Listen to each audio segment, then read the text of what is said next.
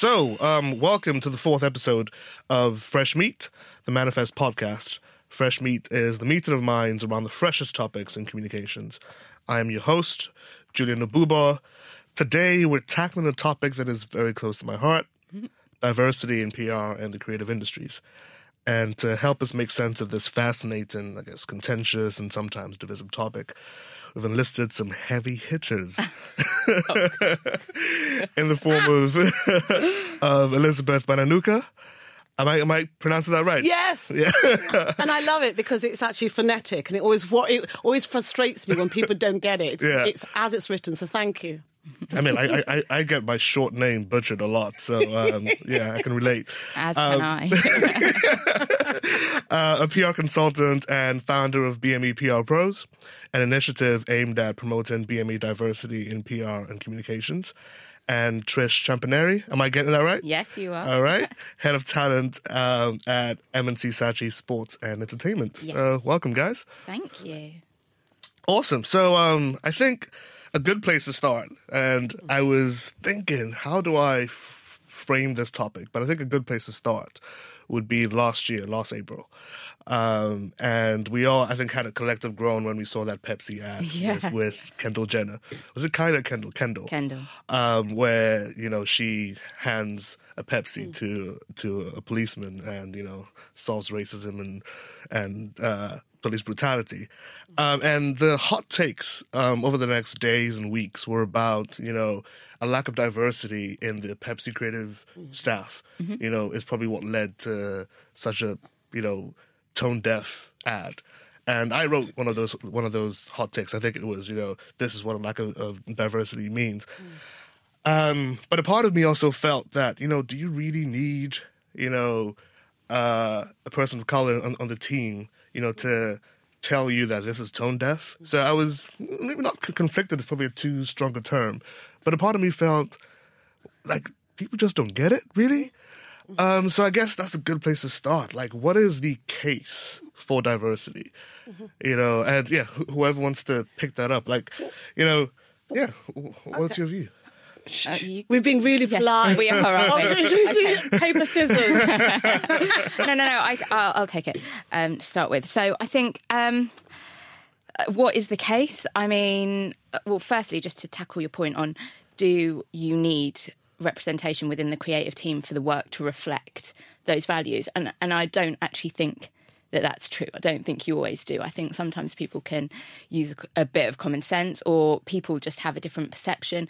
That was very clearly reflected, from the ethos of whatever their creative team felt, that that's one creative team in isolation.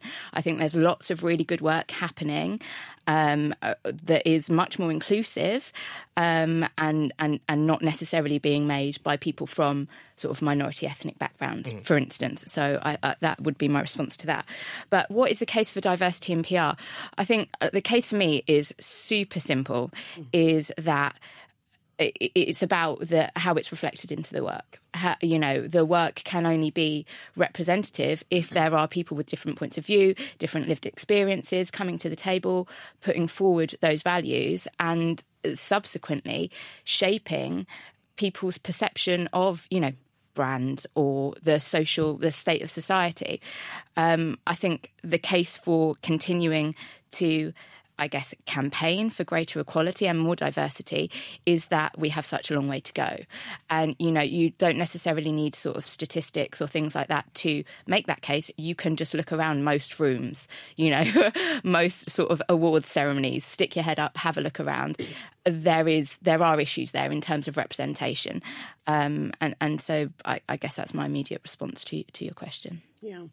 I mean, yeah, I'd echo and agree with all of that. But I guess also from my perspective, I guess it's a slight difference. The case for diversity, I actually think, credit to you, because that's been made a million times. If we're still here, God damn it, there's Google out there. Google it. There have been reports for years. It's really sloppy and you're lazy if you're still asking this question. And I don't mean you, Julian. I mean people in the sector. Yeah.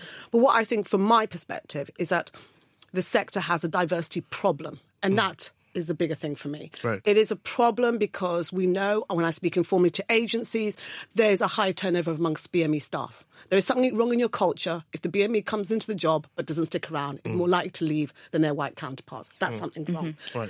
I meet incredibly talented BMEs, left, right, and centre, who struggle to get in the job, get the job and the opportunities. And this whole perception that the talent isn't there, the talent is there. I have a database of 300 BME talented people. I have met so many in the last year or so of doing this BME PR Pros. They are there, but it's because of your recruitment practices. That's where the problem is. The problem is not ours. The problem is the sector and the industry. Right. And I think on the flip side, what also to me is extremely damning is that we work in a sector where Bell Pottinger happened. And for all the opinion pieces I read about ethics and all this kind of stuff, I didn't see a single opinion piece where someone turned around and said, I wonder what it must feel like to be black in a sector where a leading organisation designs a campaign stoking racial hatred in a post-apartheid South Africa. Yeah.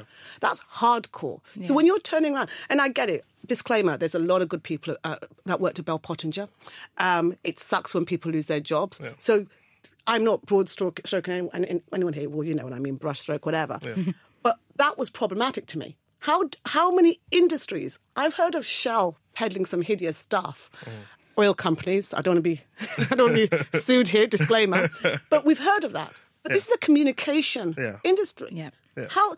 And then on the other hand, there are still diversity champions. That is problematic to me. It's problematic to me when Justin Tyndall turns around and says, I am tired of diversity stumping talent. Because then what you're tapping into, that whole thing of that when you are a BME in a PR job, you're there because of luck. Yes. You're there, you're not as good. You're tokenistic. Yeah. So that to me is the problem, is we have a diversity problem. Right. No, that's interesting. I think there was something I was reading. I can't remember, but this was in publishing.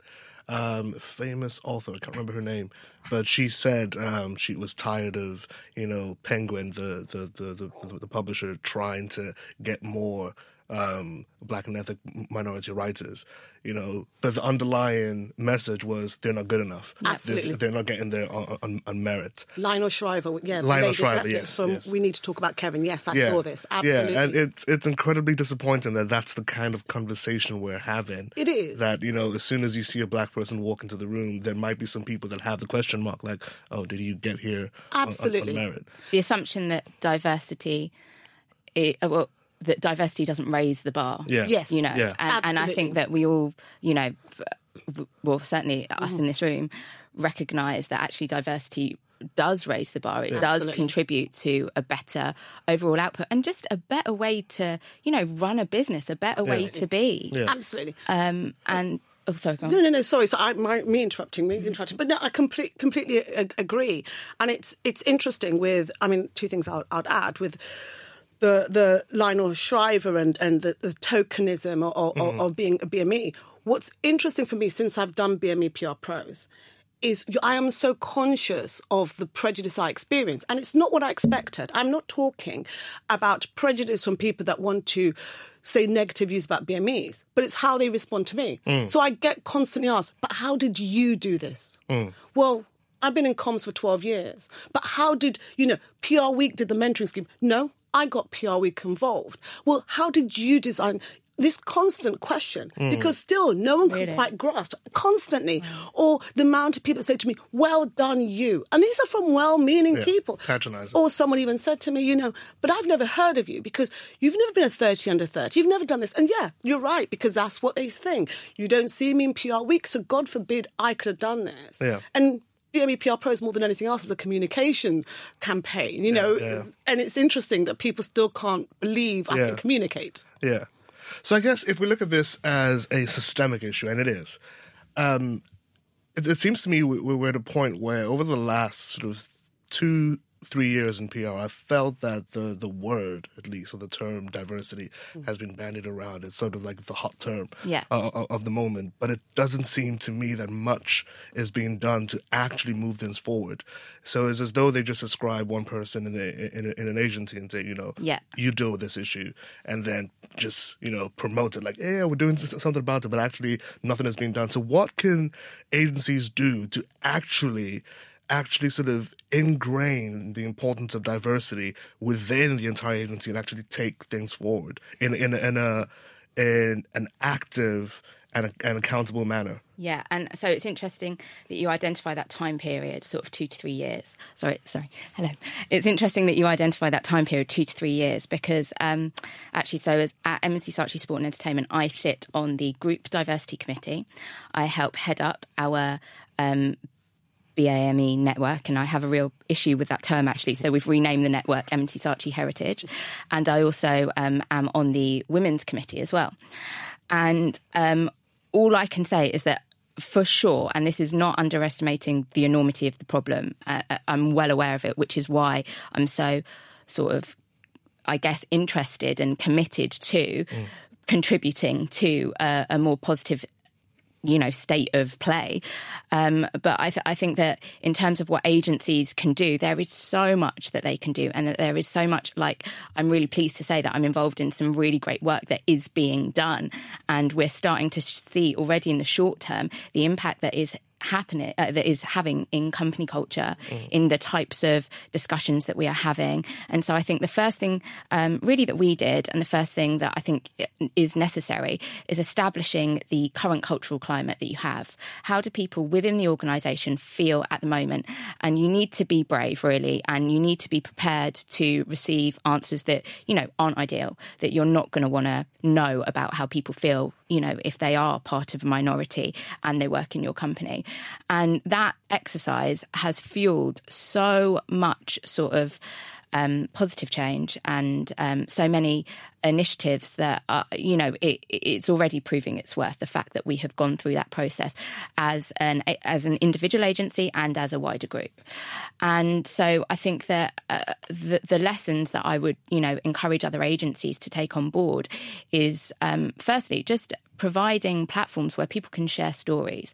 And it's interesting, the more that, because I have conversations about diversity every single day, multiple times a day, with different people. And what started as, because, as a black woman, maybe maybe that's my alter ego, my repressed inner black woman. Beyonce. Yeah, oh my God, I wish. No, as a British Asian woman in this industry, I obviously have my lived experience that I bring to this issue or to these sets of issues. But the more discussions that we're having, actually the subject of intersectionality is where the meat is. Absolutely. Actually, the idea that we need to think about diversity in its full breadth. If we're going to do this, let's do it properly, right? So that is not just ethnic minority backgrounds. It is not just women in senior positions. It is not just LGBT+. It is neurodiversity, learning difficulties, disabilities, age. We have a really, we are a young industry.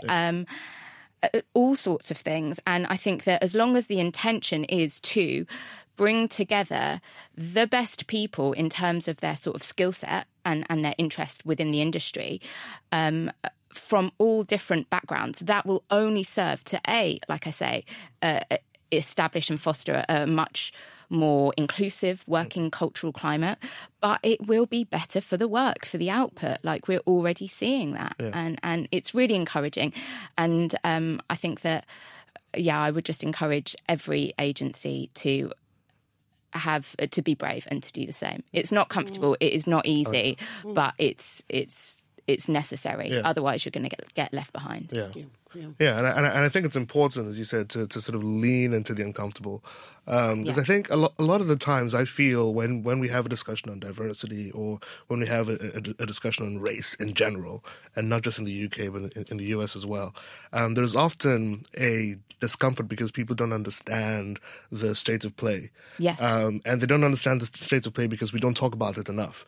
And so one thing we did at Manifest was we actually had sort of an open discussion where everyone came together. We had refreshments, and we just talked about diversity, and everybody could ask any question they wanted. There was no judgment. So, because there are, I guess, contentious things like affirmative action, So you might not understand it, you might not agree with it, you might want to know more about it.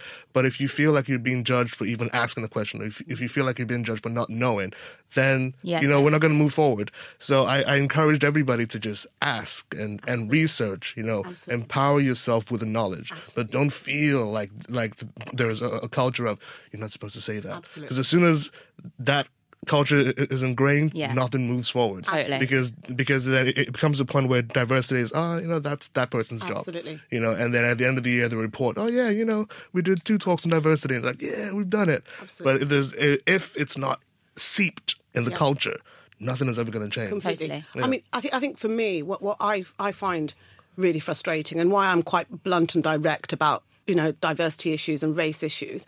And, I'm really grateful. I'm a freelancer and I deliberately decided one of the things I wanted to do as soon as I became freelance was get into this diversity space and be quite unfiltered about it. And it's okay because I have, no organisation owning me. I can say what I want and I'm here just to root for talented BME PR pros. My mission, as far as I'm concerned, is to make sure the incredible mentees and mentors on our website, whether it's Toby, whether it's wonderful Tommy, they get the careers they deserve and the industry gets to benefit from their talent. And if that means I can be the person that talks quite uncensored, then that's important to me. But what I find ridiculous is the benchmark is so low for diversity initiatives in our sector. Right. And it's embarrassingly low. I think that I am shocked by people who work in diversity that are uncomfortable talking about race. I am shocked by people that work in diversity that don't understand there's a BME pay gap. How do you not know this if I know this? I am shocked by how many constant excuses I hear why people can't diversify. I'm shocked by people who get diversity awards just because they've given a lecture to a couple of kids from Lewisham. That means you're changing lives for real.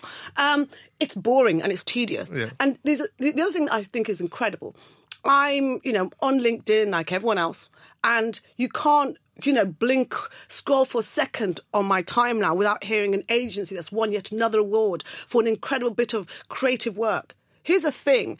How can you be running a diversity initiative for 10 years and you've gained traction by one member of staff who stayed for 6 weeks?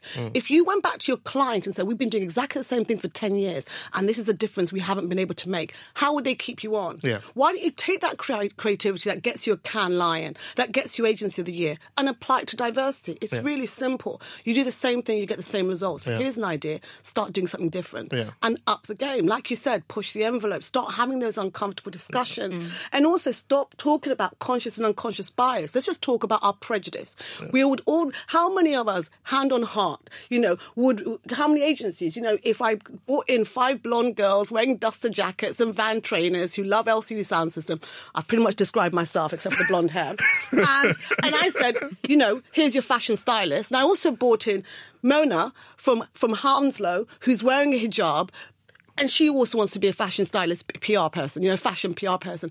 Let's be honest. We've all decided this is what a fashion PR must look like, and let's just own that. Yeah. And it's not just about the BME thing. We've all decided that, to be quite crass, you've got to be a penis to run a company.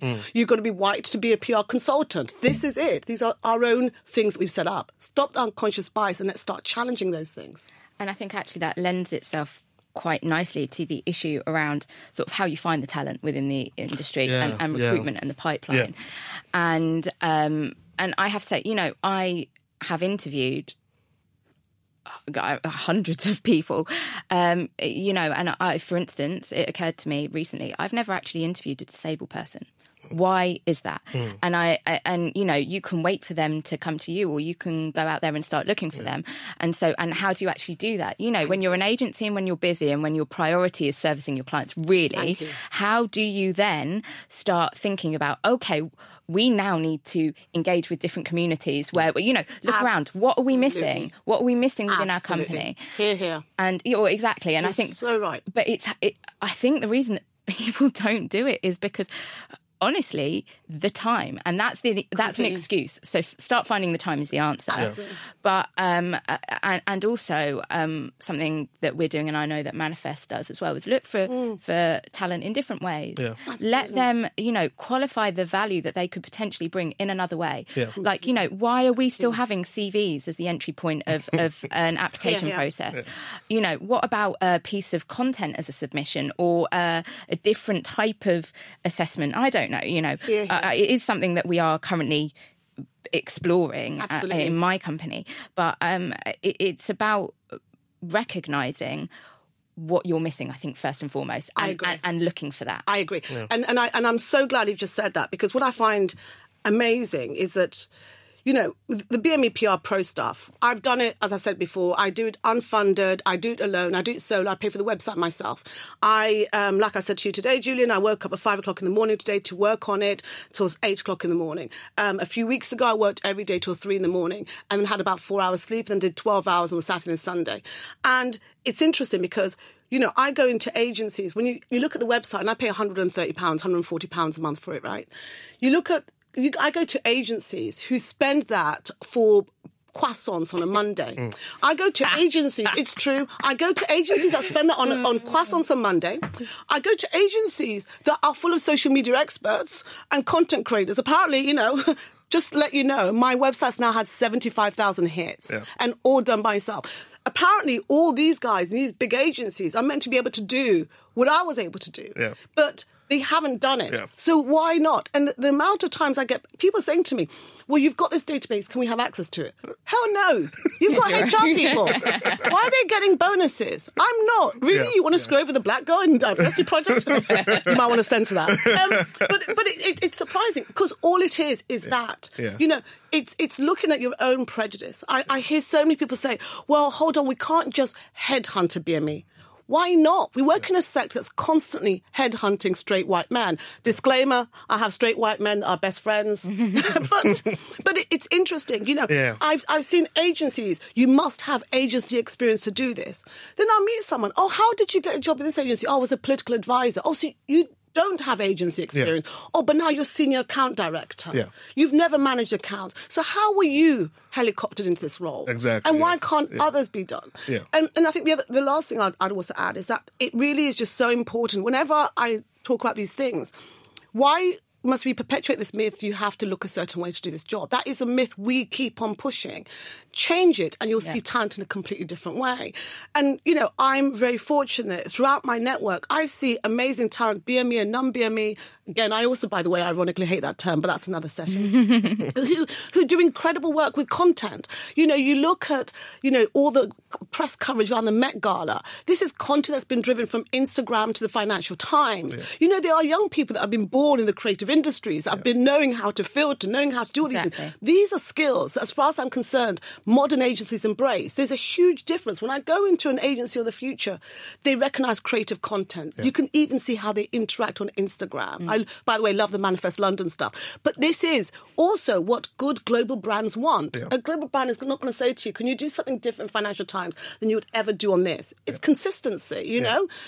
So yes, look different. Yeah. No, look for difference. Exactly. Yeah. And I think it's down to, you know, values. You know, if you don't value diversity, if you don't value the importance of thinking differently, you know, if you don't value the importance of pushing the envelope, then you're always just going to perpetuate the same thing. Yeah. You know, so if you don't think a creative can look a certain way, you're just going to keep on hiring the same type of people. Yeah. You know, and you're going to, you know, be bringing them to your clients who expect to always see the same kind of people. So the minute you want to, you know, shift tack and do something different, they're going to be like, well, you know, this doesn't compute. So yeah, I mean, it goes back. I think we're really saying, you know, everyone knows, oh, diversity is important, but no one knows why. Yes. You know, and I think that's what we really need to hammer home, you know. But I say, also, let me chip in. When you go again. It's all got interesting. So, but it's interesting because for me, the other thing to unpick it, I feel like, you know, there's a thesis I could write about all this diversity stuff and perceptions and awareness over like the last few years, especially of doing this, because some of it is also about a lack of respect for certain audiences. So it's almost like it hasn't occurred that there are sections that exist, subcultures. And it's quite interesting. You look at what happened with Rihanna and Fenty, the beauty brand, and the opinion pieces. The BBC even had a piece. How is Rihanna's beauty brand selling out? What has she done that's different? It's really simple. From the beginning, she said you counted, regardless of who you are. Yeah. And isn't it funny that I, who cannot apply makeup, I'm looking like Crayola, I swear to God, I avoid it. But as soon as I saw Rihanna, I was just like, I want to buy that. Yeah. Isn't it interesting when you value a black woman as a consumer, as someone to target in your comms? Yeah. They may, like white women, spend money on makeup they don't need. And, you know, if you look at, again, things like the incredible evolution of Teen Vogue, going from a publication that was about, you know, girls horse riding to interviewing Willow Smith and other young, you know, talented people and asking about Black Lives Matters, sales went up. You look at British Vogue and what Edward has done and his incredible team, sales have gone up. Yeah. And they haven't excluded. What they've done is they've gained. Yeah. And that's the thing. People, you know, but if you don't start even thinking as your comms teams, if you are 10 people look exactly the same, maybe it hasn't occurred to you that you're missing a trick over there. Yeah. There's a consumer there. And, you know, as far as I'm concerned, talented people, you don't go on ASOS and think this is tokenistic. It just looks like London. You don't see a Chinese guy on an Uber advert and think that's tokenistic. Yeah. It looks like our city and what you expect in a multicultural city. Yeah, you were going to add to that? Yeah, I can't remember what I was going to say now. But you've made me think about something else. And this... yeah, I think the key here is visibility. You know, a visibility of... it makes me think of something that happened a couple of years ago where I saw an advert. It was a Nike advert made by an agency in India. And actually, just really briefly, the advert was just loads of brown girls kicking ass at everything. You know, football, cricket, all sorts of sports, boxing... Olympic sports, everything. And it really affected me. It really affected me in such a way. I had to share it within the agency. I got everyone talking about it. And it occurred to me, I'd never seen that. I'd never seen a brown girl, and it knocked the wind out of me. And I think that, you know, I didn't know that I needed to see that. Yeah. And I think that it is about, you can't be what you can't see, you know, that sort of peddled phrase now. Absolutely. But and I think that is something that agencies and, well, any organisation can take as a lesson, is that obviously it's about pipeline, getting the talent in, but promotion and visibility of senior people from not just BAME backgrounds, but, you know, women, the LGBT community, people with learning difficulties at board level. You know, we need to start creating opportunities for them to get into these places so that people within the company can see that actually what we value is your talent and your contribution. Yeah. I'm so glad you've said that, because the thing to me about BME PR Pros is, bizarrely enough, it's something I didn't want to set up, if that makes sense. And I spent quite a few years trying to collaborate with so many organisations, emailing lots of people, trying desperately to do something. And it was just through frustration of getting the door slammed in my face that always was almost like, you know what? You know, I was going to swear, but I'm not going to. But it's just like, I'm going to do it myself. Yeah. I'm going to do it myself. And I think I've also worked in the charity sector. I've worked on diversity projects. And again, I have to say, you know, this is another conversation, but I hate the word diversity. I know the irony. I also hate BME, but, you know, I went for the Ron Steele approach of websites. But the thing for me is that the challenge I feel is a lot of these diversity initiatives, which are focused on getting someone a job, have failed. And the reason why they can fail is because you can get a job, but actually aspirations is more important. Right. So my whole thing is that I get, like you've just said about that Nike advert, I am inundated. On a quiet week, I can get 5 emails. On a busy week, up to 300. And the tone is constantly the same. Wow, those people look cool. Wow. You know, Adrian is cool.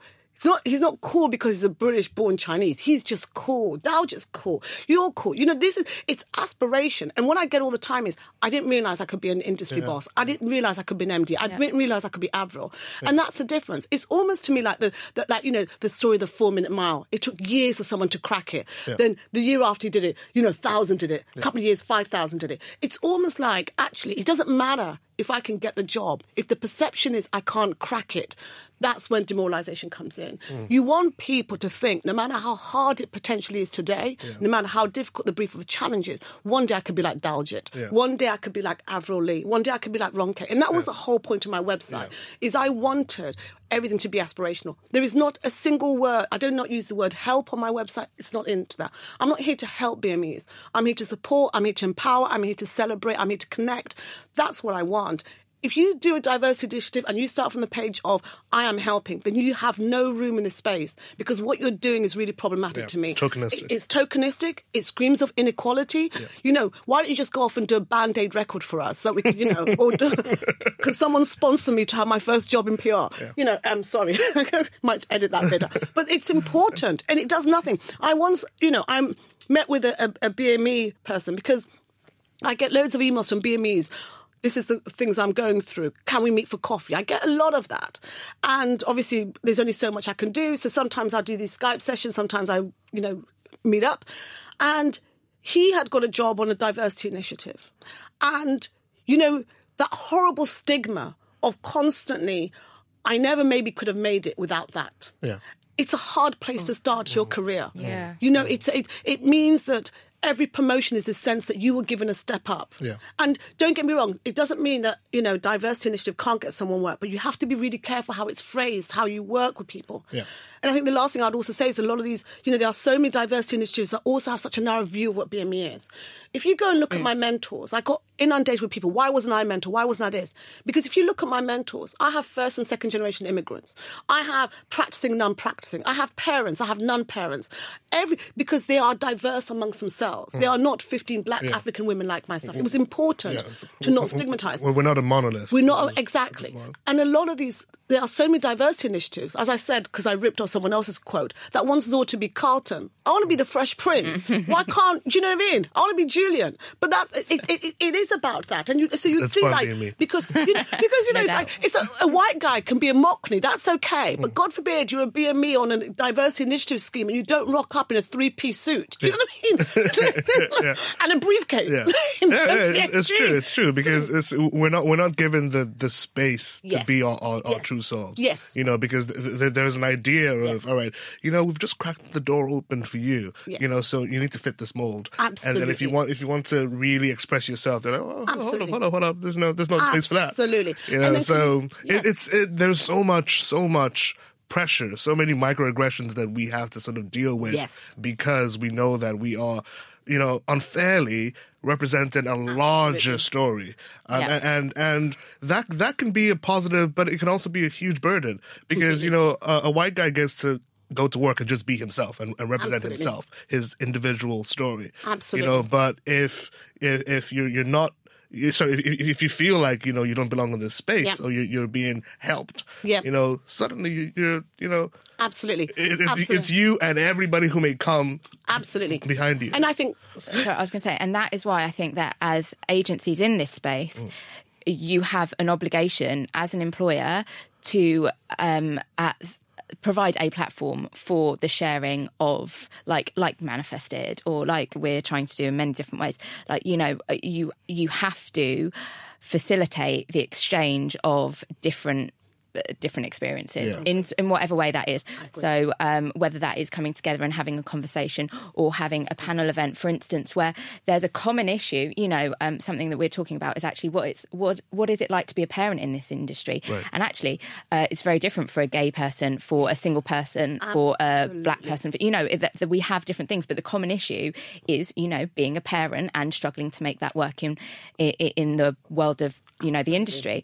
And so when you start facilitating discussions about that and you sort of level the field, everybody has a point of view and a valuable story to bring. Absolutely. And also, again, you mentioned sort of agencies that are communicating on Instagram and things like that, like profiling your talent, not in a way that's going to make them attractive to headhunters or whatever, but sharing narratives, and that is how you start to slowly break down the problem with people from minority backgrounds not being able to bring them full selves to work, because what, everyone's doing absolutely it. And I think this is actually, I'll say a disclaimer in a moment. I have many disclaimers. But I will say it's interesting because, I have to say, I need to give a shout out because I've been really, really fortunate in the sense that doing this for all the kind of where nonsense I come across and nasty stuff and horrible stuff. There's also some incredible stuff. Right. And I have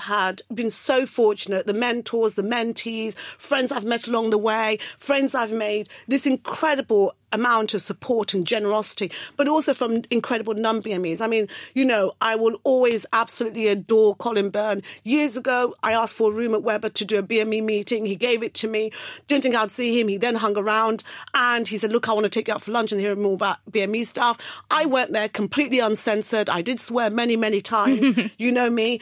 And you know what? He was like, cool, like this, interested. He got it. I didn't have to go and be a certain person. I was like, this is what's important to me. I want to be a black person that works and says, I am bothered by Black Lives Matters. I support this. I want to talk about these I don't want to be muted. Yeah. I want to bring everything that I am into the workplace. Yeah. And, Colin got that.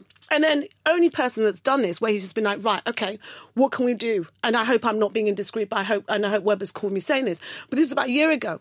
Turned around and said, okay, you know what? I want you to do a workshop. So I did a workshop, all the BME staff at Weber, just the BME, because I said to him, you know what? You want to sort it out, start with the BMEs in your workplace. Have a conversation with the BME, let them write down where things are wrong, where things are right. Just have no white person in the room. He said, do it. Only person who's asked to meet me, to work, to find out about the BME stuff, but actually paid me. I get a lot of people who want me to do stuff for free. Lots of people. And I try to say to them, I'm a freelancer, man. So half a day spent there is money I lose. Yeah. Exactly. They're like exposure. Exactly. Exposure ain't paying no bills. And I'm like, dude, my website's had 75,000 hits. I don't think I need it. But Colin, only one that turned around and said, Weber, you know what, we'll pay for you to do this. They did the workshop, followed up with a series of initiatives. But then also afterwards, what I loved is Colin and Rachel went back into the room, Rachel friend, and turned around and said, now you tell us what you think. And you know what? People were honest, people were blunt, and you know what? They didn't interrupt. And I'll always, there are incredible people. Mary Wenham, former president of the Women in PR, supported me, retweeted me. When you're working on your own and you suddenly tweet something, every retweet is someone supporting you. You know what I mean? It's so important. There are so many people. Now, I'm going to unveil a page on the website in a few weeks' time that's going to be of some incredible non-BME champions who I believe do good work, who I've been watching and I've been checking, do they do like this really important stuff? But if you come down to the problem, I think sometimes is it's down to lower levels of management. It's down to the problems at entry levels. Yeah. We have so many agencies that do not have strong enough HR departments. When I first entered PR at the grand old age of 30, I was shocked that you could find someone who's fresh out of university, managing a team of 5 and an account director. And if you put that in an agency where there's no strong HR structure, then how are they to learn? Second issue is, trying to get those values to go all the way down. We work in organisations where sometimes money and income that you can generate, client relationships can be more important than how you are as a person. We all know at least one person in an agency where we all know nightmare. As soon as they lost the client, they were quick to sack him. But when he was keeping the client happy, it's all right. He can be a freak. We'll just tolerate him. So we all know that. But if you're a psycho, racist, sexist freak, doesn't matter. He's bringing in the income. The client likes him. That can be problematic. And I'll say the last thing, that I think is a massive obstacle as well, is recruitment consultants. I keep getting, so many times I hear from agencies, we want BMEs to apply for jobs, but they're not applying. And then, you know what? I'm going to turn around and say, if you never respond to my CV, why should I bother? Because the perception is agencies don't get back to BMEs, so why should we bother? A lot of recruiters don't get back to BMEs. Why should we bother? I was shocked when I had a conversation about recruitment consultants with a good friend of mine, and she listed some of the big ones in the sector, and they've always all got back to her. And it's bizarre. You can turn around and say, well, Elizabeth, that's because you're crap. But isn't it funny that when I went freelance and my job is all about getting the results and I'm not hiding anywhere, I've had more than 30 clients in 3 years, gone a week without business in that 3 years. And yet, ironically, when it comes to applying for jobs through traditional structures, I never hear from anyone. Yeah. So, and you could turn around and say it's just me, but I keep seeing all this talent that's hitting, especially when you're a woman as well, and a BME, we get the double glass ceiling. Yeah, and it's experiments have been done in the UK and the US that have found, as soon as you have a visible African American name in the US or an African name here, there's barriers. Exactly. So it's definitely, there's definitely something we need to tackle and unpick in the recruitment side of completely. Of things. And I think that I'm so glad again that you mentioned, Trish, intersectionality, because I'm so conscious of my privilege. I'm conscious that I have met, our brown brothers and sisters out there that have got thick accents. I feel for them. It's true. You know what? This is a very unforgiving sector. To be, an African guy with a thick African accent, we all know it's okay if you've got a thick Italian accent because everyone thinks that accent is sexy. Yeah. But, the African accent is a comedy one. I met... Even regional accents. Even regional accents. I met an Indian girl, incredibly competent. This woman was just... she bowled me over. And she started having elocution lessons to try to get rid of her Indian accent. So even though she's brilliant, but because she felt shame and she'd heard some people make fun of it, including a client. It's such a beautiful accent as well, though, isn't it? So it's a real shame. It is, but that kind of thing, you're so aware. Elizabeth, I'm lucky because I did a master's LSE that people find attractive. I'm lucky that I have this accent that people think is palatable. I'm lucky that my first name is Elizabeth and you're not quite sure what Bananuka is. Do you know what I mean? You'll recognise your own thing. Yeah. Sure. Yeah. And I think a lot of what you were talking about before ties into what Jules said about values of an organisation. And actually, I think it's about letting individuals within this industry know that you do have a choice. Don't stay working for a company whose values don't agree with your own. Like, there is that, feel empowered that actually talent is sought after in this industry. Good talent is very, very valuable. And so if your employer is not accepting, you in your entirety as you wish to be, then move, find it, send your CV to me or to Manifest or to anywhere. And also that thing of, working with recruiters. So I have gone out to recruiters and said, we do not want to see the same cookie cutter candidates. It is really important to us that we start to, and again, that topic of intersectionality, I don't want don't just go out and find me the token black person now. Find me interesting people that are qualified for the job. I agree. Across any level of diversity. And I think again, this is where it's such a challenge and I do to a certain extent have an empathy for recruitment consultants, where if you are, especially commission-based, you're trying to be really quick, you want to get a quick result, how many are going to turn around and say, I'm going to go for the one that doesn't look like everyone else in that agency. And don't get me wrong, it's not excusable, but it does mean that sometimes, I have met people that are, individual talent hunters. They say the same thing, I really want this, I want diversity, blah, blah, or directors of recruitment consultants. And I'm like, but you know what, Bob, when I contacted him, this is how they treated me. Yeah. It's also quite interesting how the amount of times I've been told, this agency values diversity, and then the experiences I then heard from BMEs. It's one of the reasons I've refused to take corporate sponsorship from the website. I work with people and I want to get to know them first because I want to maintain some integrity. Yeah. But I remember when I first started, when we relaunched in January, 23 organisations contacted me in 2 days basically saying, I want to give you money, I want to own this, blah, blah, blah. And one of them was an organisation where I was like, what? I've heard the experience your BMEs have. Why are you contacting me when 8 of them left just, recently? Why aren't you thinking what's going on there? And also, if you have BMEs in your workplace, why are you asking me what you should do to change? Sure. Exactly. Surely start with them. Yeah. And I think that actually, so... we've talked about pipeline, we've talked about visibility at senior levels. Really, if there's one thing that you're going to do, it is tackle your existing cultural climate, or not tackle, but, it can't be hollow. It has to be authentic. And you're absolutely right. That does start with the climate of the organisation, of the team that you have already.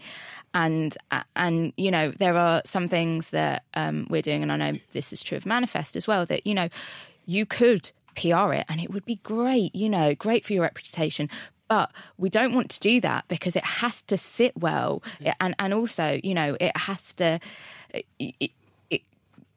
It has to live and breathe. It has to be part of the fabric. And actually, it's the hardest bit to do properly. But if you do that, the rest is so much simpler, And I think it's interesting because one of the things about the whole diversity thing, pardon me clearing my voice, one of the things I think is also really interesting is that we know in this country the majority of agencies are based in London. And yet I think the last figures in PR Week was 91% of the sector is white. Yeah. And here's the thing, I want to call it, about this whole diversity thing, you know, when you turn around and said, what's the case for it? I want to call it, I think you're weird if you don't think it's weird how undiverse our sector is. Totally. How do you have a flat in Dalston, you get a tube, you go to Field Day. You listened to Childish Gambino. And then you step into your agency and it looks like Mallory Towers. And you're not thinking, what's just happened here? Yeah. How do you not think this is weird? And it's more stranger in an agency, whereas when the majority of staff are consultants, right? If you're an in-house comms team, for example, when I worked in a healthcare organisation, it meant that amongst the doctors and nurses, there was a lot of diversity. You know, and even that is weird. You go to an NHS hospital, and ironic when a job is just about such a black and white skill, pun intended, the workplace is diverse. Yeah. So you've got doctors and nurses from everywhere. Yeah. But then you go into a comms team and it's all white. What have we said here? I remember someone saying to me, the thing with BMEs is just that they really struggle with writing.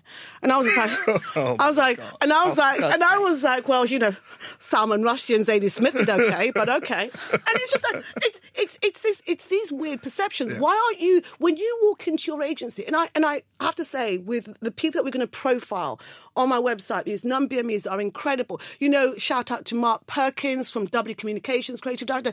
He's like, I think our sector's weird. You know, you just have to be normal to live in London, get off a tube, and then have this dramatic change between where you get your lunch and where you sit at your desk. That's to right. not think, That's so what important. have we done here? What are we peddling? Yeah. Because this is weird. Yeah. Also, something that it lends itself nicely to is the issue of socioeconomic diversity as well. And I think that really is a tricky one to tackle because, you know, as agencies based in the centre of London, it is expensive. It's an expensive lifestyle to work at an agency, ironically. And whilst, yes, it is, it's a multicultural city. And so that only goes so far in explaining that. We need to acknowledge that there is that. If we're going to talk about intersectionality, You have to address that. Totally. Yeah. And then I think, unfortunately, you actually do address issues of the BAME community when you start tackling that socio-economic piece. Absolutely. Because there is that interesting point that you know, when you talk about diversity, okay, how about working class? We know, like, you know, black men are overrepresented in unemployment, you know, the failings around education and all these kind of stuff. We've all seen the Oxbridge debate. And again, that's the thing that I find really quite problematic. It's you know, I feel that when I do this diversity work, I can tell quite quickly what kind of agency you are. And I put it into two brackets, agency of the past or agency of the future. Right. Because actually, you know, what something like Bell Pottinger has shown you is that it's not enough to be Oxford educated. There is something else out there. Do you know what I mean? It's not even desirable anymore, actually. It's not. Exactly. It really isn't. And especially, you know, I love the whole thing with, you know, with the empowerment in Black Twitter. You know, even if you watched all the stuff that happened with H&M Monkeygate, how dismissive they were initially with the negative feedback. Yeah. But then 3 days later, we've now hired a director of inclusion. Yeah, you should have known that. A couple of weeks later. Yeah. Anyway, sorry, I blabbered on. This has been a fascinating conversation. I'm sure we can have part 2, 3, 4, 5, 6. Yeah. I think I was sort of jotting down notes, I guess, how to conclude what is a very broad and wide-ranging conversation. But I think it's important, first of all, for an agency to understand the problem. I think that's the issue. They don't understand the problem. They just say, oh, I heard solutions are around. Let's have a solution too. Yeah. But understand the problem and understand the importance of solving it, I think, first. Yeah. And then value the importance of solving it. So it has, and then, which leads to the third point, make sure that value is steeped into the company culture. So it isn't just a senior management thing, or isn't just a, you know, let's get the black people to do that thing. Absolutely. It's wide-ranging. It is part of what the company does. And fourth, recognize that it's going to be hard. Yes. You can't solve this, you know, in a lecture or two. It's going to be hard, and it has to be continuous, long-term work. Absolutely. I think that's a part that we often think, oh, you know, in a couple of months it'll be solved. Recognize it's going to be hard. Yep. And 5, just keep doing it. Don't pat yourself on the back. Completely. We are trying to be representative of the people that we speak to. Yep. You know, Absolutely. it's a mirror. So yeah, it's not easy. Nope. And you know, I don't think we've solved it all in this podcast. No. I don't think we're going to. I have a feeling I may never work again in this. No, but honestly, guys, this has been super helpful, and I think it's going to be super helpful for folks who listen to it as well. So Great. You're welcome. yeah, just thank you, and I guess the last bit is if you guys have anything to plug, like, you know, what are you doing, what's going on? Yeah, well, no, I was just going to say, you know, as a disclaimer, I really do have a lot of best friends are white.